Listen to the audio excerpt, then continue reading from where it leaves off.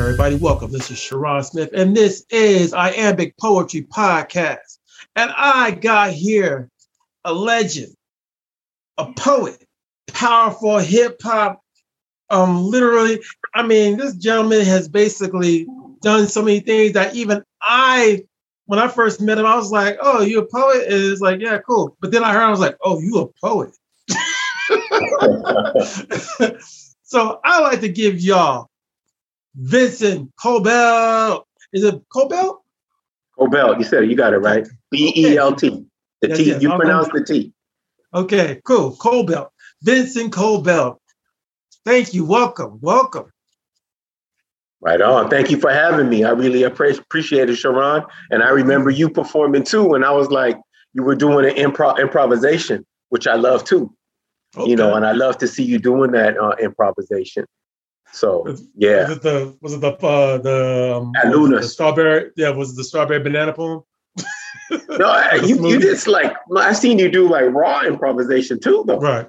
Oh, sure. Yeah, I seen you do like some raw improvisation, like not a piece that you tweak here and there, but just something that you did. And I was like, I felt like jumping up there and joining you. I was like, we might have to collab one time. This is what's happening back here. Most definitely. But thank you for coming on, Ben. So I've been in the circuit or I've been in the community for these 4 years, and I've seen you in and out sometimes. I know that are you a literary English lit teacher or something like that? Sure. I am. Well, I've been first of all, I'm a poet before any of that. Okay. That's how I put food in the pot to feed my family. That's how I put food in the pot. But even before that, before I started teaching English, I'm teaching English this year at Tokay High School. Oh, nice. And I'm teaching 9th grade English and I'm teaching 11th grade English, which is an American Lit class. But for years, I taught middle school, which is the fascinating age of middle school. And that's an adventure in and of itself. But before that, I was teaching at California State Summer School for the Arts. Okay. And that was after years of doing poetry, I approached Tracy Gourdine, who was, she teaches at American River College. Okay. Right? A heavyweight poet in the area. Okay. And I said, hey, I would love to get a gig at CISA. And I started teaching at CISA, which is a summer school, right? And kids all across the state of California apply to get in this 1-month program. And they got like 8 creative disciplines. They got 8 they got drama, they got animation, what they got painting, they got creative writing, right? And so you get all these creative types in one place for 1 month. It's a beautiful, amazing experience.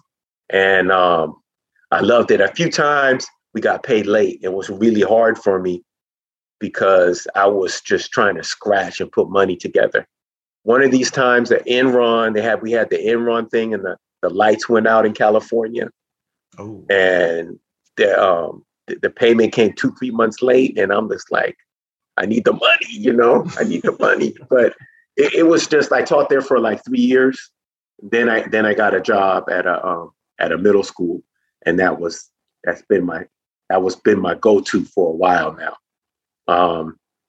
You asked about doing poetry in the circuit. And even before I even started doing that, I did something called the Garage Sale Art Project. And I invited some of my friends who are,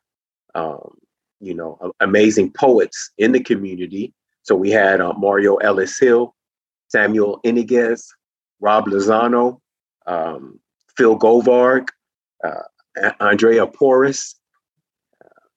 And I think, but we have a couple others there too.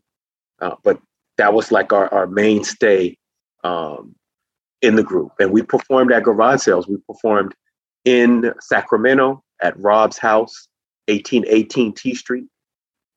And the whole thing is that we wanted to try to do something new with poetry.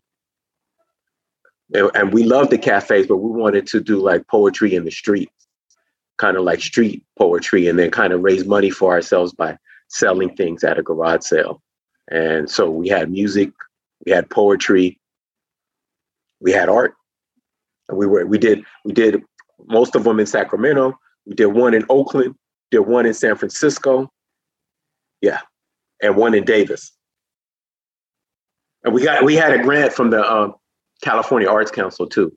After we did a couple on our own, we applied for a grant and we got a grant from the California Arts Council. Okay. So that actually is interesting. Well, one thing I want to say, my daughter goes to Lodi High. So that's wow. I know how Lodi, I used to live in Lodi too. So Lodi you lived in Lodi? Yeah, I just found there's a big rivalry between Tokay and Lodi. Yep. They're arch enemies. Yes. Even though Lodi's been there first. I'm in the middle of that. Oh, really? But I can root for your daughter. She'll be the only Lodi High School kid I can root for now. Don't worry. I really don't know much about that. Yeah. It's a long lineage on her mom's side. They've all gone. Oh wow, they're from Lodi. Yeah, they're from Lodi. They're from Lodi. Oh wow. Okay. So great festival and all that. Yeah. But we'll have to talk more sometime about that. Most definitely, we shall. But as you're saying about you doing the garage sale, poetry, and also even California the Arts, where was that technically at? Where was that located at? Where was the California Arts Council? Yeah. What was that was in like downtown Sacramento. Okay. So I went in there and then I took a couple workshops to figure out how to write the grant. And there was a lady there by the name of Lucero.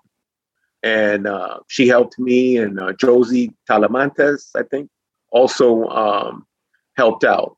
And then that was my thing for a while, but I had to move. So the group was here, and then I had to move to LA with my family at that time because I had a family and things just didn't work. We moved to San Francisco and we're trying to get things to work there, but it didn't. And so we had to try to make things work in LA, but the group stayed up here and they did some events too, right, on their own as well. So I'm questioning how long have you been in this scene? I mean, I've known the Poetry Center has been back in the 70s. No, I haven't been that long. I'm a 90s. Like when I came on the scene is the 90s. Okay, so I would have said that my poetry then hit the scene in the 90s. Okay. Mid 90s is when my poetry hit the scene. Oh, okay. Okay, cool. Oh, it's been kind of close to 80s then. Because I know my poetry started and then my rap started in the 90s and then started going.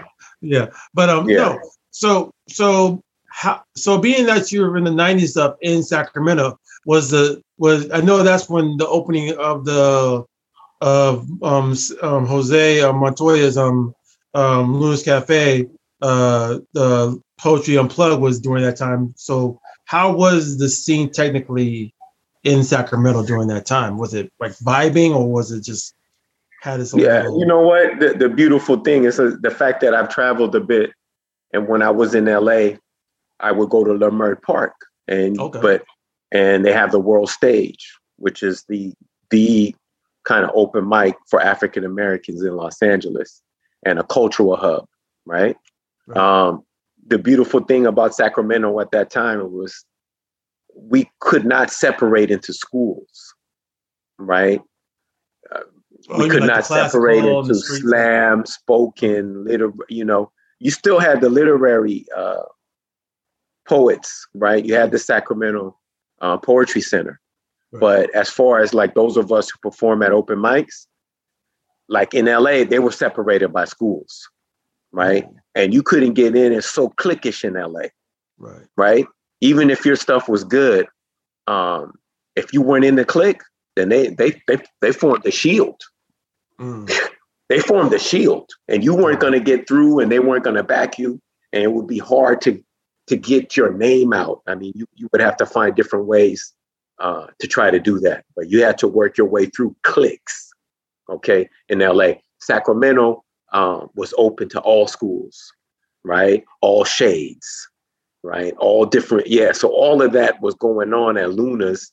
Also, you had Carol's books, right? As you had Stajabu and Sanana did poetry on was it a Saturday afternoon, I think? Okay. And they did their once a month, but they will come to Luna's.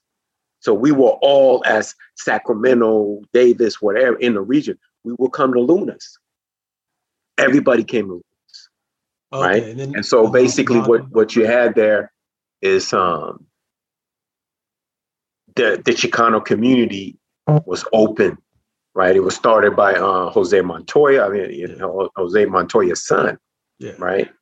And so they were opened up everything to the whole community, and that's beautiful about Sacramento, to have that history, right? And you're talking about guys who the Royal Chicano Air Force, right? And so these were forward progressing Chicanos, and here we are on Indigenous Peoples Day. And so what I learned, though, actually growing up in the Mission District, right, around a lot of different Mexican Americans and Central Americans and Samoans and Filipinos. But what I learned through my journey and my teachers who were Chicano is that the Chicanos are indigenous to this area. And a lot of people don't recognize that. And so, but I wanted to say that on Indigenous Peoples Day. This is what Jose Montoya and people have his ilk, this is what they were saying. This is what a lot of their saying. They were saying, we were here before. We didn't cross the border crossed us. It was this kind of message they were putting out. And these were my teachers. And the interesting thing too was they were making a connect with their indigenous part of themselves, because we're all a blend of some groups. Whatever ethnic group that we're in, we're a blend of our fathers and mothers' people, right? Almost mixing red with blue to purple for that next generation. And each group has that, right? And so the Chicano experience is now, we think it's just Spanish, but there's a lot of indigenous culture and history and genes in the group, right? That was trying to suppress that. So the Chicanos of Jose Montoya's generation, where they were like, we're going to break away. They try to tell us, the church tried to tell us not to embrace it, to look down on it. Right. And they cracked that. And so they started, Jose Montoya had a sweat lodge in his backyard. I didn't know that. Look, I did a reading one time. And after the reading, we went, they brought in this guy on Jimmy Santiago Baca. My friend Francisco Dominguez, I don't know if you've ever seen him around, right? He would bring in these major poets at Davis. I don't know how he would do it, but he's a great organizer and community activist. He brought in Jimmy Santiago Baca. After the reading, we went to Jose's house. In the backyard was a sweat lodge, and we sweat with the poet. He threw fire that night. So you're talking about some serious history. A lot was going on at that time, but that's just a little snippet of some of it. And then he brought in Ana Castillo, who's another big time poet, Chicana poet. And then after that, we went to the sweat lodge with her, and we sweat with her. Yeah, it was heavy stuff. I was like, I was very fortunate to be around all of that, because I don't know if that's still happening. No, It's not, because you only get one Jose Montoya. You only get one, and so you gotta appreciate the ones that you have. Most definitely. Yeah. So, but I want to start. You've been through, you experienced a lot, even from San Francisco to Los Angeles. Where were you at in Los Angeles? What part of Los Angeles were you? Were you in Maine, or were you in the outskirt areas? No, when I was in Los Angeles, my wife's family is from South Central, which is now they call South Los Angeles. Right. But when we moved there, I moved into South Central. First, we went to Palmdale. Okay. We lived in Palmdale, but then we put our girls in school in Palmdale. Okay. And my daughter wasn't being treated right. And we were like, no, they can't go to school in Palmdale. This is not what we want. Right. So then we went into LA, and they were going at a school called Virginia Road, and that didn't work out. My daughters could read at a very young age because we read to them. We played tapes so they could hear. We read to them at night, and so they were early readers. And at Virginia Road, at this South Central schools, the little girls didn't like that. They were pulling on her hair, and I just leave it right there. And so we pulled, and my wife found a school in the Laurel Canyon in Hollywood, which was an excellent school, right? But once they got out of that school, we were like, we can't buy a house in LA, and where we can buy a house, we don't want to live. Because South LA is a dangerous place. Yeah. Yes. Right. It's not a place where you go walking. Right. And the streets are long. And for so many, there's so many unsolved murders in LA. And there's so much, the advertising that we were seeing, they were on the bus and all this sexual stuff, and they're young girls. So we yanked out. We said, okay, let's go back to Sacramento for middle school and high school, because we didn't want them to have that LA mindset. Okay. Yeah. So that's where we were. That's where we were in LA. So so coming back into Sacramento, were you just finding your old friends, trying to go back into the scene of everything and stuff, or were you trying to low-key? Yeah, well, a really good friend of mine, Mario, is like a brother for me. Yes. So I was always in contact with Mario, and Mario, his wife, who's Angela's a professor of drama. Yes. And actually, I'm one of Malaya's godfathers too. Okay. So and Mario was living in El Grove, and then we moved to El Grove. Okay. We moved on a different side, but we would still, be in touch, and that's how we got things going back here. Got our roots back here, and this is where we've been really for about 15 years or so. Most definitely, and I know Mario's back, and I know Mario's back living in Sacramento. So yeah, he's back too. Yeah. But what got you into poetry? Let's start there. What got you into poetry? You know what? It was something like, it was almost like fireworks when you will put your feelings on the page. And so I would write secretly as a teenager. So I was a closet poet, writing secretly and looking at my words glow in the dark, and just becoming conscious of whatever it is to be a human being, because I was doing it, but didn't know you could do it in a way. It's not something that you share, it's not something that I saw other people doing, but there was a voice in my head, and there was art I wanted to get out on the page, and I wanted to explore my own thoughts and feelings, and that was not something I was going to share with my friends in the hood or in the barrio, in the Mission, so that's how it started for me. You know what? I had one moment when I was in middle school. I went to a crazy middle school in the Mission called Horace Mann Middle School. And we had a lot of teachers from the Midwest. They weren't from the area, right? And here they were teaching a lot of Black and brown kids, and they didn't know how to teach. A lot of them quit. So we ended up having like a year of substitutes, except for our gym teacher and home economics. I remember her well because, I remember cooking a particular dish that was really memorable. But at the other classes, I had one substitute in English. He stayed with us for about 2 weeks. And he told me, I wrote something. He said, "You're a poet," and I was like, wow, what's that? And I was just that blew me away. He made That's the fact that I still remember. He made my day, you know, and that put me on a path. That put me on a path. I was like, oh, I'm a poet, you know. He recognized something in me, and so that's really like boom. That's like a genesis there, poetic genesis for me. You know, in the madness of Horace Mann Middle School. And still going on the poetry, but still going on with the poetry. Yeah. Still going with it. What made you? So you had the spark, but what made you? What was your first time going on the stage, or was it a stage moment, or was it a literary moment of writing something and someone read it beyond that spark?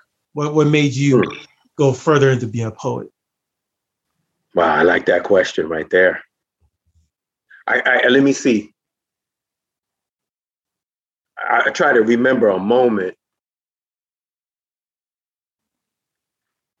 And one of the key moments that I'm gonna remember, I'm much about to hit on a couple things. I had this breakthrough because all of that is just spark stuff, right? That's not enough to be a poet, right? You got to get on the train and you're moving with it, right? And I was on a train. I was leaving the Bay Area, and you got to take a bus out of San Francisco, and you go into Oakland, and you get on the train. And as I'm going on the train, I'm seeing these blank walls, right? And for me, one of the key things growing up as a kid in the mission is that you realize that murals teach kids. Those images are powerful, right? So billboard images and all of that, they're impressionable on young minds. Those murals in the mission were impressionable on me. So when I'm going on this train, I'm seeing all these blank walls. I felt the blank wall speak to me and said, I want an artist to paint me. And so I wrote a poem called She's Stuck on That Bad Muralist from the Mission. You probably heard the poem. It's a poem where I howl in it, right? And it kind of starts off on, she's stuck on that bad muralist from the mission. That's the first line. Right, but right now, the next line is not coming. So let me hold off on reading a couple of those lines with that. So I wrote it and then I performed it, right? And what I found out is, as I started reading poetry before an audience, is that fed me. It fed me beyond my body. It fed my mind and my spirit, right? And once I had that, and I had that in Davis, and I did. Francisco did even before that, Francisco did a poetry reading at the International House in Davis, and he invited me to read. And Mario performed a dance at that time. I don't know if you guys know this. Mario was in a dance group. Remember Heavy D? So there was a group in Bigger Than Life. Bigger Than Life Productions was in Davis, and they were a hip hop group, right? Okay. And they had two dancers, and Mario was one of them. These guys were incredible, right? Like Heavy D and his boy. Those guys were awesome. And hip hop misses a lot of that. Misses some of that early 90s energy and everything that happened at that time. But I read there, and that just fed my spirit. I connected with the audience, and that was something I became addicted to poetry. I would say from those experiences, reading before the audience, because Gary Snyder says it's not enough just to write the poem. It has to be presented to the group. It has to be presented to an audience, right? That's the purpose of the poem. The poem wants it, right? It's good for it to be in the book and everything, but for a living poet, then those poems have to be read before the audience. Yeah. Because I noticed your style is more, you want to perform the poem, whereas a lot of poets, they just read what's in their book, or they just read what's on the page, and then just like if they were a teacher, just reading the next chapter of the subject or something. They just read the page and then just keep going. Where you kind of like, you get involved, you embellish, you you almost go into a storyteller mode with your poem and try to make the poem come out of the page and come out to the audience in their ears and stuff. I noticed that. Was that something that you started doing as a kid, or as a young growing up into, or was it something that you just got involved with later on as you? You know what? It's for me. That's how it feels. Hmm. I can't have anybody tell me not to do it. Right? If a poem comes out and I just read, but for me, naturally, that's what a lot of my poetry wants to do. I can't think about it. I can't think about what the audience want, what the literary community wants, what the performer. For me, it's natural to do it. So I would impede myself, and if I'm listening to a lot of my poems, then I'm a perform. I'm gonna perform the poem. That's how I feel it. That's how I feel with a lot of my poetry. So I know that's different, and it's like, oh, I want to be a lit. No, I can't get into my head about that. It's not a cerebral thing for me, right? And maybe the content could be, but if I feel to perform the poem, I don't want to think about it. I just want to do it. That's what it is for me. I think that's an interesting point. Even because you also, since you are a literary you're an English teacher, you work in that literary field. Does your I always have an issue, or not issue. It always intrigues me when I hear people talk about the way they look at free verses, or the way they look at or literary poetry and stuff, and how they kind of, it's either they embrace it or they alienate themselves from it. And being that you're involved in the literary department, the field and stuff, right? Does that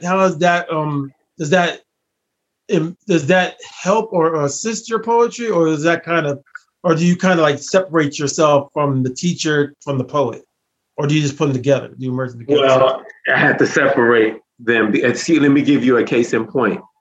Like if I try to teach poetry in the class, and I'm teaching an English class, and they're used to pick a particular type of English teacher and teaching, right? Some of them don't like poetry because of the way it's been introduced to them. Right.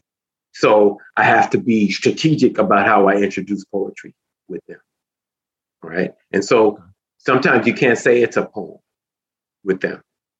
So what I do is I bring in, like I brought in, what did I bring in? I brought in a copy of James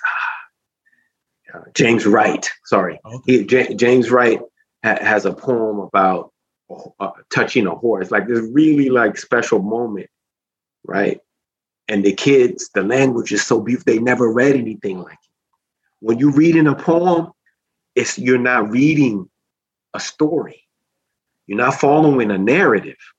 And so it's difficult to teach kids how to read poetry. And they get turned off because they think they're supposed to get it. They think that there's answers, And so you have to teach them how to read in a different way, right? And so each poem is different. But this particular poem it's how I start my writer's workshop, right? So, and they haven't been exposed to anything like it. So I want them to write about their pet. But before I have them write about their pet, look what James Wright did here, right? He did this amazing poem about, he feels like he's going to jump out of his body. A gentle moment between him and the horse just kind of nuzzling his hand, right? And it's like a moment where everything is slowed down. It's kind of like a timeless moment. And it's a way for the kids to see, and a lot of them have connections to animals and pets. So it's an inroad for me to introduce poetry to them without saying you have to write a poem. So then what I do is, and I learned this from watching another person that was in the Israel Writers and Artists Collective who did the Garage Sale Art Project, is on David Barraza. He's another teacher that came out of the group. And I went to one of his classes one time, and what he would do is he'd have all the kids. Well, what happens, Sharon, is when the kids try to write, some of them get stopped And we could be in a writing exam for an hour and they haven't written a word because they're blocked, right? They want everything to be perfect. You understand? And so how do I unlock that? So when they say, hey, we're gonna, what he did is, and I saw him do it one time. I was like, okay, I got to use that for my class, Dave. All right. So he would have them write for 5 minutes straight, as many words as you can write. And then whoever had the most words would get candy, and he'd throw out the candy. Right. And so then now they're thinking about the candy, and now they're not locked up about, oh, I got to spell right. I said, no, you don't worry about spelling on the free write, on the quick write. Don't worry about it, right? Don't worry about grammar. Just let your thoughts flow. So it's liberating, right? Then you could go back and rewrite it and see if you hit on something that you want to go back to rewrite. Okay? So, yeah. So then that's how we got, that's how I do the writer's workshop. That's part of the teaching, but separate from the poet. Because as a poet, like when I taught at CISA, I'm dealing with artist types. I can just go ahead and read my poem, right? But these kids don't even know. Some of these kids weren't read to, right? And they weren't read to, one, so they still need to have experiences with the narrative. They still need to have experiences with story and characters. But now to go into this mystical realm of poetry, where we are not bound by the rules of plot. We're not bound by the rules of plot. And I wouldn't be able to teach them if I just was myself as a poet, as a crazy poet that I am. No, they would not get it. And so it's better for me to wear a different hat. And then sneak in things. I try to sneak it in. That's what I try to do. Most definitely. Yeah. Yeah. That's an interesting way of doing it. Basically a motivator. Basically, instead of having them think about it, have a reason for them to do it. Yeah, okay. Right. So, but you see what you said too, when we started off with the Eastern, but we got on there, you asked a question and we went East. Right. This reminds me of a line that I read in a book one time. To get to the prenatal mind. I was reading a book about Qigong, right? And Qigong kind of like originated 7,000 years ago with, teenagers in China just kind of playing with movement, Right. And from that mother movement is born all of these different martial arts and dances, right? But it says to get to that prenatal mind. I think that's what we call like kind of being in a flow where you're not too self-conscious, but you're not self-conscious. You just do. You're at a high level of just doing and not thinking about it so much. Now, there's a time to think about things and strategize, but sometimes the level when you're in a prenatal mind and everything is just flowing, it's like a poem that came out, just the way it's supposed to be the first time, which is rare. And you got everything there on the page like that. Okay. Sorry about that. so what you were saying about the prenatal void? Yeah, you said prenatal mind. You said to get to that prenatal mind is you reach a certain flow in the practice of it. Isn't that called? Some people call it the lizard brain. You kind of get to the lizard brain where you get to the point where the lizard brain. But with the Eastern book on Qigong, they were like, you reach a certain flow in the practice. You've been practicing so much that now you're in the prenatal void. You don't have to think about the next move. You know what it is. And now you could turn it off. You can turn it off and just do it. Yeah, I know Bruce Lee, Jeet Kune Do style, or just Jeet Kune Do, the mentality. That was one of the things he used to try to get people to get. You want to get to the point where you're not thinking about the moves. You're just feeling the motion of the move coming from your body. That's out of Qigong. All of that stuff is out of that mothership connection, that mothership, which is Qigong, right? Okay. And Qigong is not a definitive like set of moves. It's a lot of stuff is about healing, right? And different things like that. So okay, so in the mix of you, I like the way how you what you take the motivation and take the whole idea of perfection out of the kids' minds. But one thing that always, but it says you said you separate your teacher side from your poet side. When you do, so I always had this little thing with literary poets, because I know a lot of scholars from being in the organization, that I know a lot of them have to take their mindset from each other. They have to, they know they got to basically correct or, to edit whatever person's poem is, whatever is coming out. But they also know they got to just listen to it as what it is and their feeling. How do you basically differentiate yourself from both ends? How do you basically still enjoy it, but also have to correct sometimes and like, How do I enjoy the literature? Right. And then still correct the kids? Correct or coach.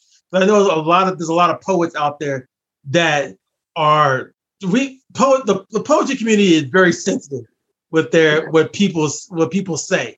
Even if it's something just to help somebody, they take it very personal. Poetry is somewhat really personal. How do you basically take yourself from enjoying the poem or listening to the poem as it is, but then also trying to coach them in a way where it doesn't basically hinder their ability or makes them, level up. They don't, how do you do that? Yeah, no, so then that would have been more like at CISA when I got all creative types there. Because everybody's there for that. Everybody's there to kind of enhance their art. And so you're listening to their poem and you could kind of get a feeling of where they're going. And a lot of times what we do is that we put in excess words, anything that you could help them say clearer, right? Crystallize that experience that they're trying to get across. And then you ask questions to, is that what you wanted? Right? And then a lot of times too, when it's all new stuff coming out, sometimes the poem isn't started until the third stanza. I was like, wow, I started feeling the poem when you hit the third stanza. I feel like that's the start of the poem. Why don't you do a draft where you start with the third stanza and then work your way forward from there? So it's that, but it's not like, you should do this or you should do that. You kind of like, you kind of hint at things. It was like, and you give them like options, right? Why don't we experiment with this or that and see how you feel when you read the poem and you start with that third stanza, right? And it's like, what are you You're trying to communicate a particular experience, a particular thought. How effective were you in the audience? And so then now, not only are you getting the teacher's response, you're getting your classmates and your peer response to see if you actually follow through with what you set out to do. Because you don't know if you did that when you write the poem, right? So you're like, oh, I thought I did that. And they were like, what did that mean here? And then you get another student will say, what did you mean here? And you said this thing. It's like, well, I thought it meant this. And then now you got to go back and decide, is that what I want people thinking? I'm going to leave it ambiguous, or then I'm going to go in a particular definitive route for what I want to do for that line or for that stanza. Good point. So since you were brought up in the old school of hip hop, and right. a lot of the being a teacher as you are now, and then as you were a youth listening to hip hop come up as it did, what did you gain from it, and what did you kind of wish they kind of refined and kept on going with so far, instead of unfortunately the way it is, the way it became? Yes. Well, you know what? It's my generation. We are like, we are hip hop, and hip hop is, rhythmic poetry. I mean, that's what it is. It had a tremendous influence on me and my friends, and it still does because of the lyric lines. These are lyricists that we grew up hearing, right? Powerful lyricists And we can use that in the classroom for sure. To me, that was the important thing in hip hop, is that you had something to say, you had something to offer, you had lyrics as an MC to bring to the mic. And to me, that was the important thing. And that's the part of hip hop that I come from, to being from an older generation. What I wish is that we had lineage, lineage. When we would get back to this Eastern thing, and you got Wu-Tang Clan and they're watching these martial arts, and it goes back to a lineage. We come from this lineage. Hip hop comes from a lineage, but people keep cutting the lineage. And so how is it going to connect back? So it's fragmented, right? And it's not reaching its pure form. And for me, that's a difficult thing to see, right? Because in America, things get old quick. And because of that, because of the fact that things get old quick, we're willing to dismiss that older art form, that generation, right? And so we have this newer, they can just dismiss hip hop and where hip hop comes from, and the progenitors of hip hop, right? And I don't know who it is to blame for that. And I'm not going to assert any blame on any one thing. It's multiple factors, but it's problematic for those of us who grew up with the music. And could you imagine the rock generation of the 60s and 70s not having a say about what's rock? You couldn't, because they're a big part of that. They still got that 96.9, right? When the Rolling Stones drummer died, they had a whole day tribute, a whole week tribute. The drummer, right? That's respect for the art form. That's love for that rock band, right? And that's multiple generations. And so when you cut, and this is not only within hip hop, the problem in hip hop is also within the African American community. It's the same thing. It's a problem of lineage, right? If you cut lineage and if you put old against young against old, male against female, then you have chaos in a community. You have complete chaos. And not that that's all the way true. There's beautiful things about hip hop still today, right? There's still the underground, and there's beautiful things about the Black community too, at the same time, right? But still, these are issues that we face in hip hop, right? The lack of lineage, the lack of respect. Who's your lineage? Are you Rakim lineage? Are you LL? Are you PE? Are you Ice Cube? Right? There's multiple. Are you MC Lyte? Right? And to me, a lot of the rappers couldn't hang with MC Lyte, male or female, but definitely female rappers have gone a completely different direction than what MC Lyte and Queen Latifah laid down. That wouldn't have been tolerated. What's happening today? They completely sexualize the MC. Right? That they wanted to be real MCs. They wanted their lyrics to count. Right. They wanted to say something. And I think the audiences too. I think anything couldn't go. So so anything goes. And then like we said, how many of these of the young generation, when you had somebody like Houdini, right? People used to say that you had a big mouth. Now I understand what you're talking about. And I remember listening to that on the radio. I would stay up late to get that. My dad wouldn't allow rap in the house, right? And so I would listen to K-Poo and sneak K-Poo at night to listen to Houdini and the other rap groups that were coming out at that time. But just like I told you, the Rolling Stones drummer passed, right? And they gave nothing but respect. I'm listening to the station and I'm loving it. I'm like, wow, the drummers get love. The drummers get love. Now, Houdini passed.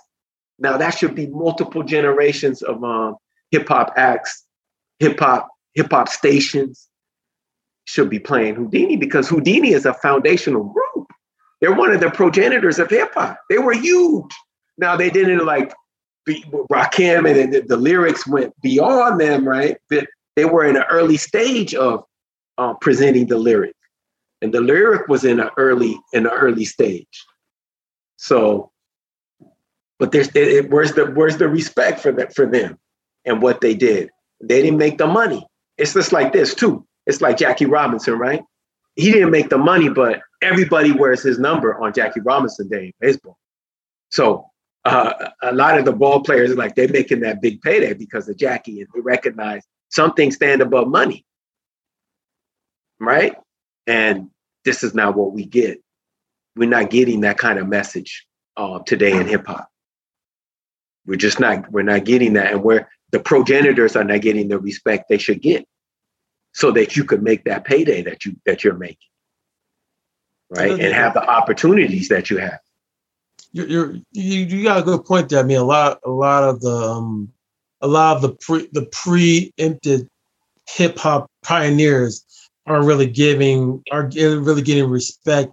Even some of them are even getting through a weird ridicule, Afrika Bambaataa, what he did, and even some of the stuff going on with what happened with Big Pun, and now some of the early stuff that they found out about Big Pun and stuff. Yeah, you're right. There's a weird sense of this detachment from the idea of people who did this stuff before trap or whatever came into fruition. It's almost as if they're the old head, we're the new ones, so let's keep moving. It's like there's a weird dichotomy. It's a cut off. It's cut, and it's like, why? That doesn't happen in rock. Right. That is true. And it's like those guys deserve the respect, and you just disrespect and just cut them off. You're making more money than they did, but you're making it because of them, because they laid that foundation for you, right? True. So it's a lineage. There's a lot of chaos to get into. I'm not in the music industry, but there's a lot of people controlling who gets out there. Right. Right. They're controlling who gets out there, and it's not always the best talent that gets out, that's seen and that's celebrated by the millennials or the next generation. So it's kind of problematic. So being a teacher, I know of a couple rappers that are literary teachers, or they've gone into teaching and stuff. And it's I've always questioned how does that feel, being that you were brought up in this genre, where you're going into an old regulated old industrialization. Yeah. How is that? Oh man, that's such a deep question, That's such a deep question. Let me get a case in point of why we're needed in there, because we're not going to see it the same way as is that, let's take, for example, my department loves to read Of Mice and Men, and I love John Steinbeck, right? And oh man, it's an interesting thing, because it's such a big part of the hip hop culture, right? That the fact that the N-word has become the word dude, right? Even for non-blacks, right? So a lot of the Latino kids at Tokay, they use the word nigga, right? And they use it on a regular basis. And what they have to realize is, and here's where the issue comes in. So we're reading Of Mice and Men. When I was teaching Of Mice and Men, let's say 15 years ago in Los Angeles, to Black kids who had got kicked out of high school, and we're reading aloud Of Mice and Men, and we hear Curly, I think it's Curly, call the one Black character the N-word, right? They cringed, right? They absolutely cringed. But these kids, they were like, some of them were like, well, so what? It doesn't mean anything anymore. I was like, well, when this was written, it meant something, right? And what it does is, so then they think they can use it in the classroom, like this one particular class. This is fresh in my mind. They think they can use it in the classroom around me. And I'm like, well, one time I had to say, hey, I said, if one of my colleagues calls me that here, I said, they're fired, right? So this is the language of the streets and the bus stop is not supposed to be here in the classroom, right? What you choose to do in the streets, that's your business. And but it's inappropriate here. I say, you guys are kids. So you guys are experimenting and you're trying to figure things out. And it's my job to kind of like give you a glimpse of your future self and to kind of give you a glimpse of how the world works and how it works here in the United States, right? And you can't just, you become an adult and you're using that word at a job, right? Because somebody could pull your card at any time and you'll be fired, okay? It's not, it's not anybody that's Black that's gonna let you call them that. Or that's gonna be, oh, you just mean dude and everything's cool. No, that's not for real. So you gotta kind of give hints about that. But what I realized is for this generation, and I was like, as much as I like Of Mice and Men, right? That when I read it, it probably is not good for that language to be read aloud for certain groups, if they're an immature group, because what's happened is the N-word has normalized for a lot of people, but it's the only derogatory term that's normalized like that for an ethnic group. So you don't hear the word, and I could repeat a lot of think about the different racial slurs, and out of sight, out of mind, Sharon. But the N-word is there. It's in your face, right? Look, I come from a mixed background. My mom is Black and my dad is white. My dad didn't allow us to use the N-word, right?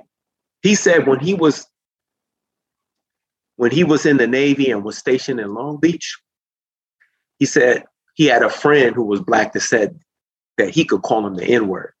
And he told me, he said he wouldn't do it because it's not right. So you think of all these people consuming this, right? Consuming this racist language, and then now normalized it and think they could use it in the classroom with a Black teacher, right?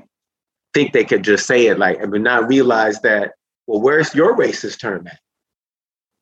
That's not normalized.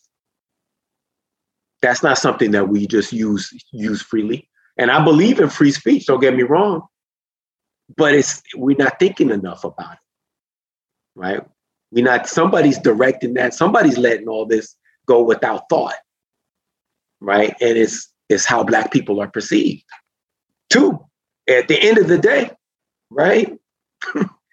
It's how Black people are perceived. And so that language is there and there's money to be made to use it. Unfortunately. Yeah. You're going to make money from it.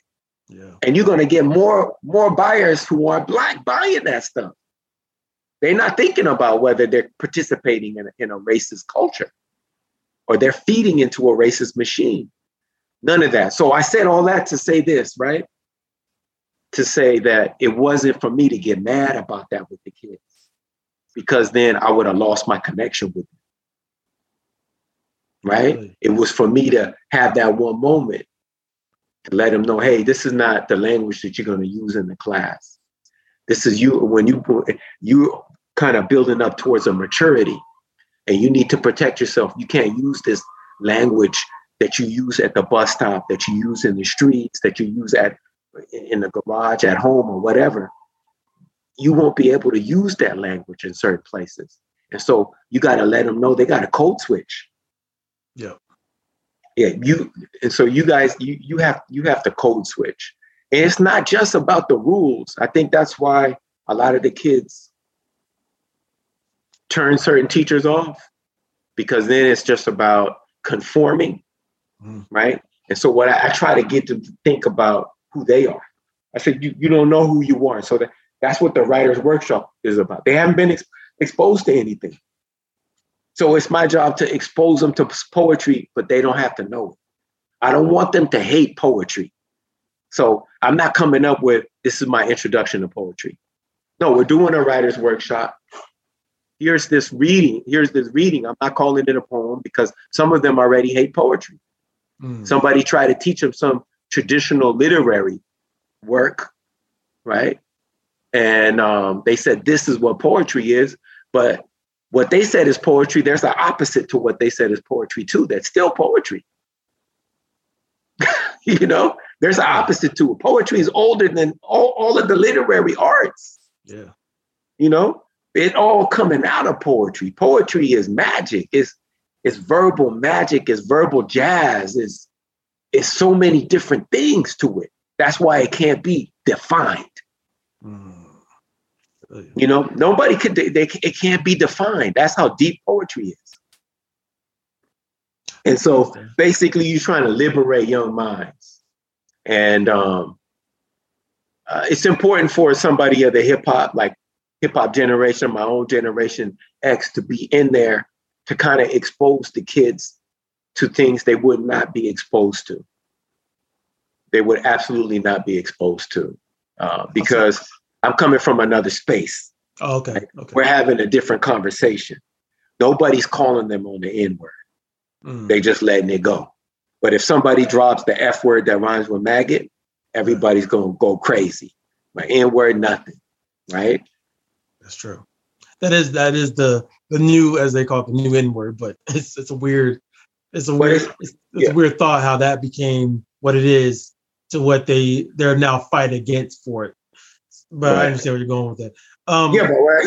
And what I was saying is that mad respect to the gay community for calling people on it, right, and demanding that respect. But we don't have it on the others on the other side. Right. with the N-word. That I think that's why there's that difference in there. But what I would say is, if you're conscious like that, don't consume it. Don't consume the N-word then, right? If you want to be respectful, don't consume it. I'm gonna be respectful and not consume the F word that rhymes with maggot. That's true. So that's what I would say is it's all about just respecting the human being. Most definitely. So I was wondering, I know you got to get cups. I know you're becoming short. Books. How many have you written? Because I've done like 3 or 4 chapbooks. Okay. I did Peppers from My Tongue 1. I did Peppers from My Tongue 2. I did Textures of Pregnancy. I've done Pinch of Salt, right? And so, these are the different things that I've done. And a few other things, Yeah. So I would say about 5. Going on. I see you have a little series going on. About 5. Nice. Have you ever thought about writing like a full binded book? Big book. Yeah. I would love to do that. I think what I would have to do is kind of like be in a class and just kind of focus in on it. Okay. Yeah. Okay. I think I would have to do because everyday life gets in there. I understand. Everyday life gets in there, and then you end up shortchanging your art, your writing, all of that. Most definitely. Yeah. So being that you've been in this community for such a long time and stuff, what, just in a few words, what have you seen that it's evolved during the years you've observed in the community from coming back and stuff? I think poetry's gotten stronger through the spoken word. I think the spoken word poets in that era, because you still have Lunas, which is a beautiful thing. You still have the Sacramento Poetry Center. We need that. But poetry is expanded. There's all these different poetic venues, and I don't feel like they're like closed off. I think you got Soul Collective. Soul Collective is there doing its thing. Mahogany's, you got the Brick House. And you got several other places, I think, too, where you have people who are reading their poetry and getting their poetry out there, and there's a lot of people consuming poetry. and appreciate. There's a lot, even more than that. There's a lot of people appreciating poetry, spoken word, literary poetry, performance poetry. So you have so many different schools now here in Sacramento that even now it's gotten so big that I would say everybody doesn't have to go to Luna's. Like the beautiful thing back is that everybody went to Luna's, but it's the poetry community has expanded so much that you don't even have to. So my wife just came in and we have the guest here. So so it's expanded so much. And that's a beautiful thing. You got a lot of different venues you can go to on different nights. You could feel like poetry, beyond Thursday. It's like, oh man, I feel like poetry on a Saturday night, and you can go out and get that. You can go read at the open mic and, get your mind painted by other poets. No, that's a beautiful thing. Okay. I'm gonna finish off with two questions and stuff. The first question is, I always basically get this one thing to always pull out, that you have the literary poets who basically write in the books, write on the pages, the papers and stuff, and you have the stage poets that do the performances, the CDs and stuff. And there's always been a fight between the stage versus the page. Right. I'm going to ask you, Vince, what do you consider yourself? Do you see yourself stage, a page poet, or both? Wow, I think I would have to go with the both. I think originally like I thought for the stage for sure. Originally I think naturally the poetry comes out of me and I want to perform it. I don't know why that is, but that's just how I feel. I feel like some of my poems need to be performed, and I just do. I do it not because I thought about it, it's because that's how it came out of me, right? And then I did take some classes. Like I took a class with Sandra McPherson, who's an amazing, what we would say is a page poet. And she was very meticulous about how that poem came across on the page. So because of that, because of her influence as a natural stage poet, like we say stage poet performance, but it's like a hip hop poetry thing, right? When they're performing that poetry in hip hop and they're doing that, that's the stage, right? There's an audience and the audience is engaged in it, right? And so I would say it originally comes out, a lot of my poetry originally comes out for the stage. And then some of the work, and then after that, I want to make sure that I'm communicating clearly. So then I go back and do the rewriting, which is the paid stuff, right?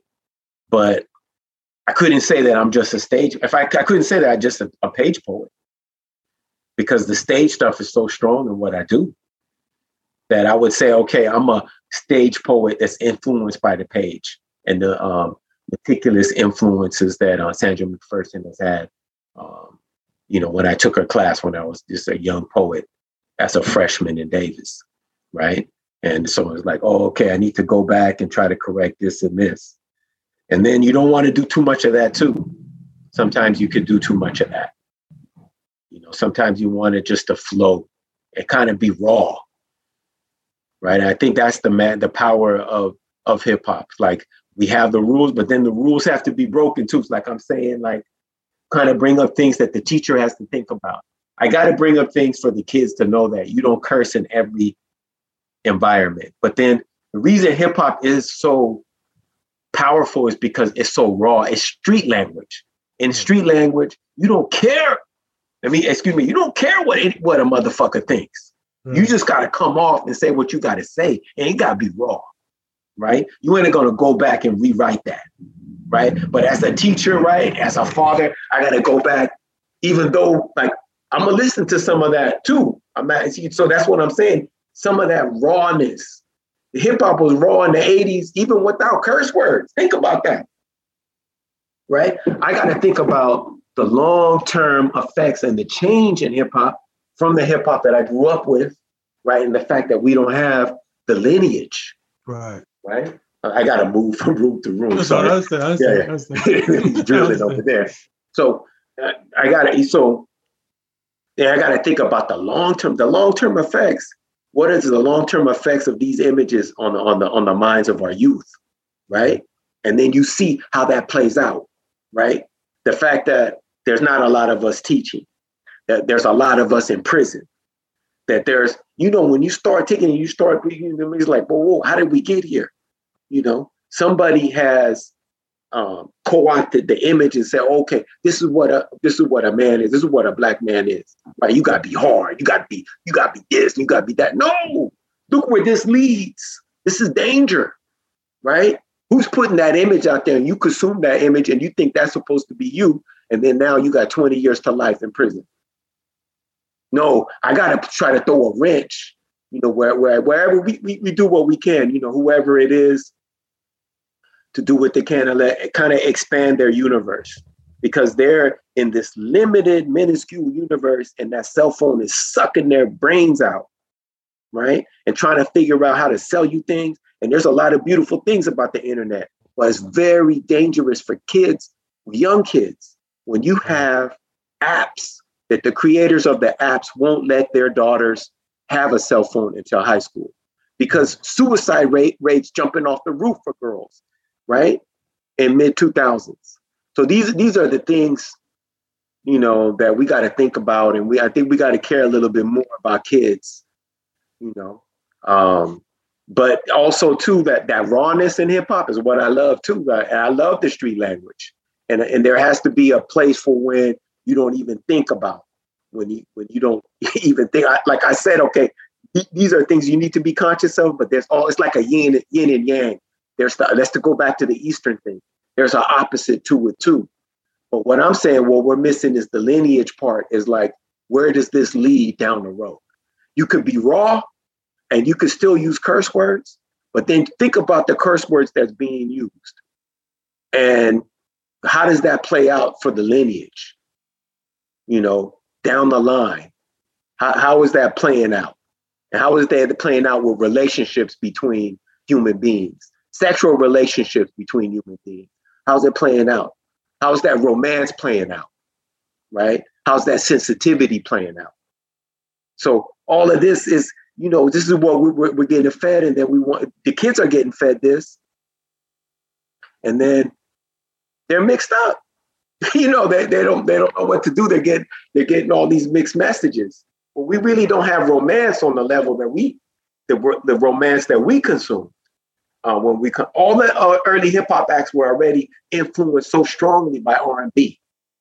So you have kids today who don't even know about those R&B acts that help to contribute to hip hop, and why hip hop had to be at a high art, because they had to take and establish a crowd.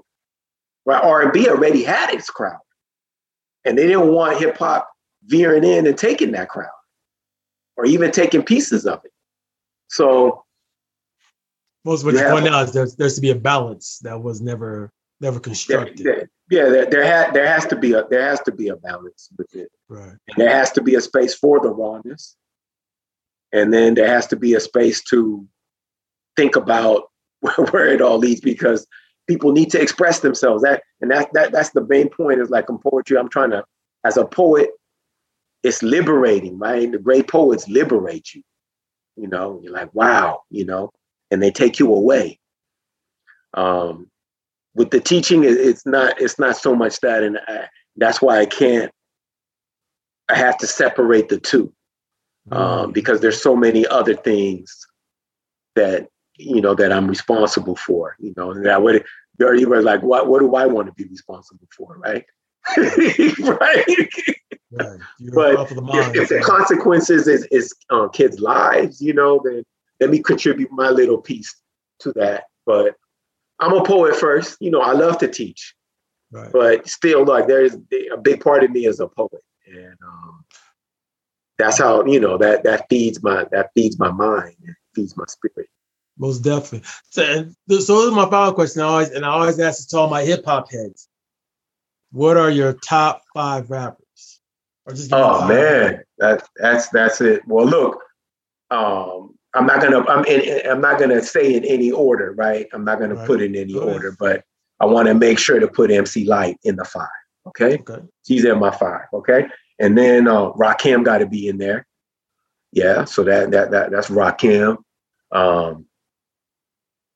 Wow. Yeah. KRS-One got to be in there for me, right? Because he's so unique. Yeah, but for me, look, I love Chuck D, so Chuck D would have to be in there for me too. Teacher, yep. Chuck D would have to be in there for me. And then let me try to do the yin and yang thing, and let me put Nas in there. Okay, all right. Let me put Nas in there. Good number. You got 5 right there. There's your 5. Yeah, that's 5 right there. Yeah, there's your 5 right there. All right, hey, that's a good mix. It's a good mix. Yeah, you got to put the mix because yeah. I like different parts of hip hop too. So understandable. Yeah. But no, do you have a poem you want to do? You want to recite or? No, I think this time is good. I think we had a great conversation. That's good. So Vince, tell them where they can find you if you want them on any social media thing you want to put out or anything like that. For social media, I got some stuff on SoundCloud. Okay. I have some of my poems on SoundCloud. Oh, really? Right? Okay. Yeah, I got some of my poems on SoundCloud. I have something under the Fo Shang, right, which was the name of the band. We didn't even talk about my music era. I didn't know. I just want to outside of the theater stuff in the garage sale. When I came back, I got into a music era and formed a couple bands. Oh, really? Okay. To do my poetry. So the band that I formed was Fo Shang, and I was doing my poetry with Russell Brown, Clark Goodlow, Brother Mac, Larry Lee. Okay. Brother called Bink Wills. But mainly Clark Goodlow, Russell Brown, and also Raj also played bass sometimes too. I should mention Larissa Middleton too, played the flute angel. I don't know if you. I know. I've heard. Yeah, flute angel she would play with us too. Okay. Yeah. And that's when I would do poetry with music. Oh, okay. Yeah, that was my poetry with music phase.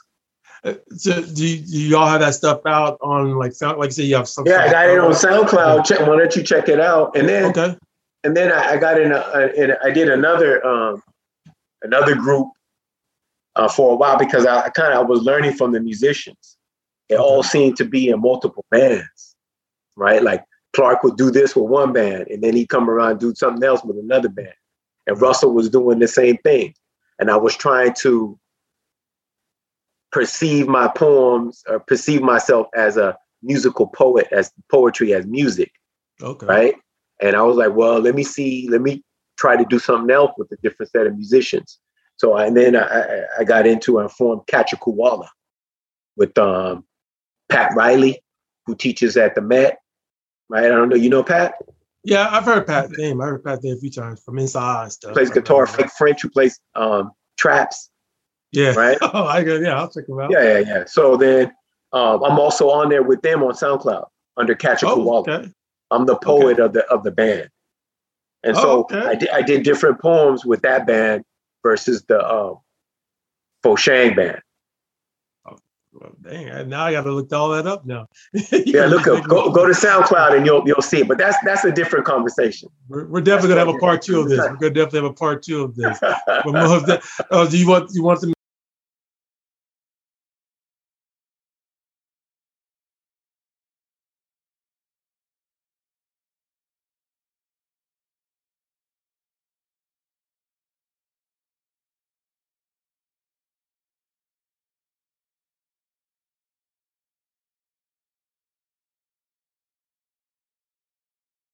Poetry too. I want my poetry to be raw. I take poetic license. I'm not on the part so much with telling, I take my teacher hat off. You asked me to put on the teacher hat now, right? Just like, how you doing, sweetie? How you doing? Oh, okay. Hey, I gotta run. I was gonna tell you, yeah, I was gonna say, make it look. All right, man. Take care. Take care of yourself. All right, Vince. We'll talk later. All right, see you soon. No, man. Have a great night. Thank you, man. Take care. All right.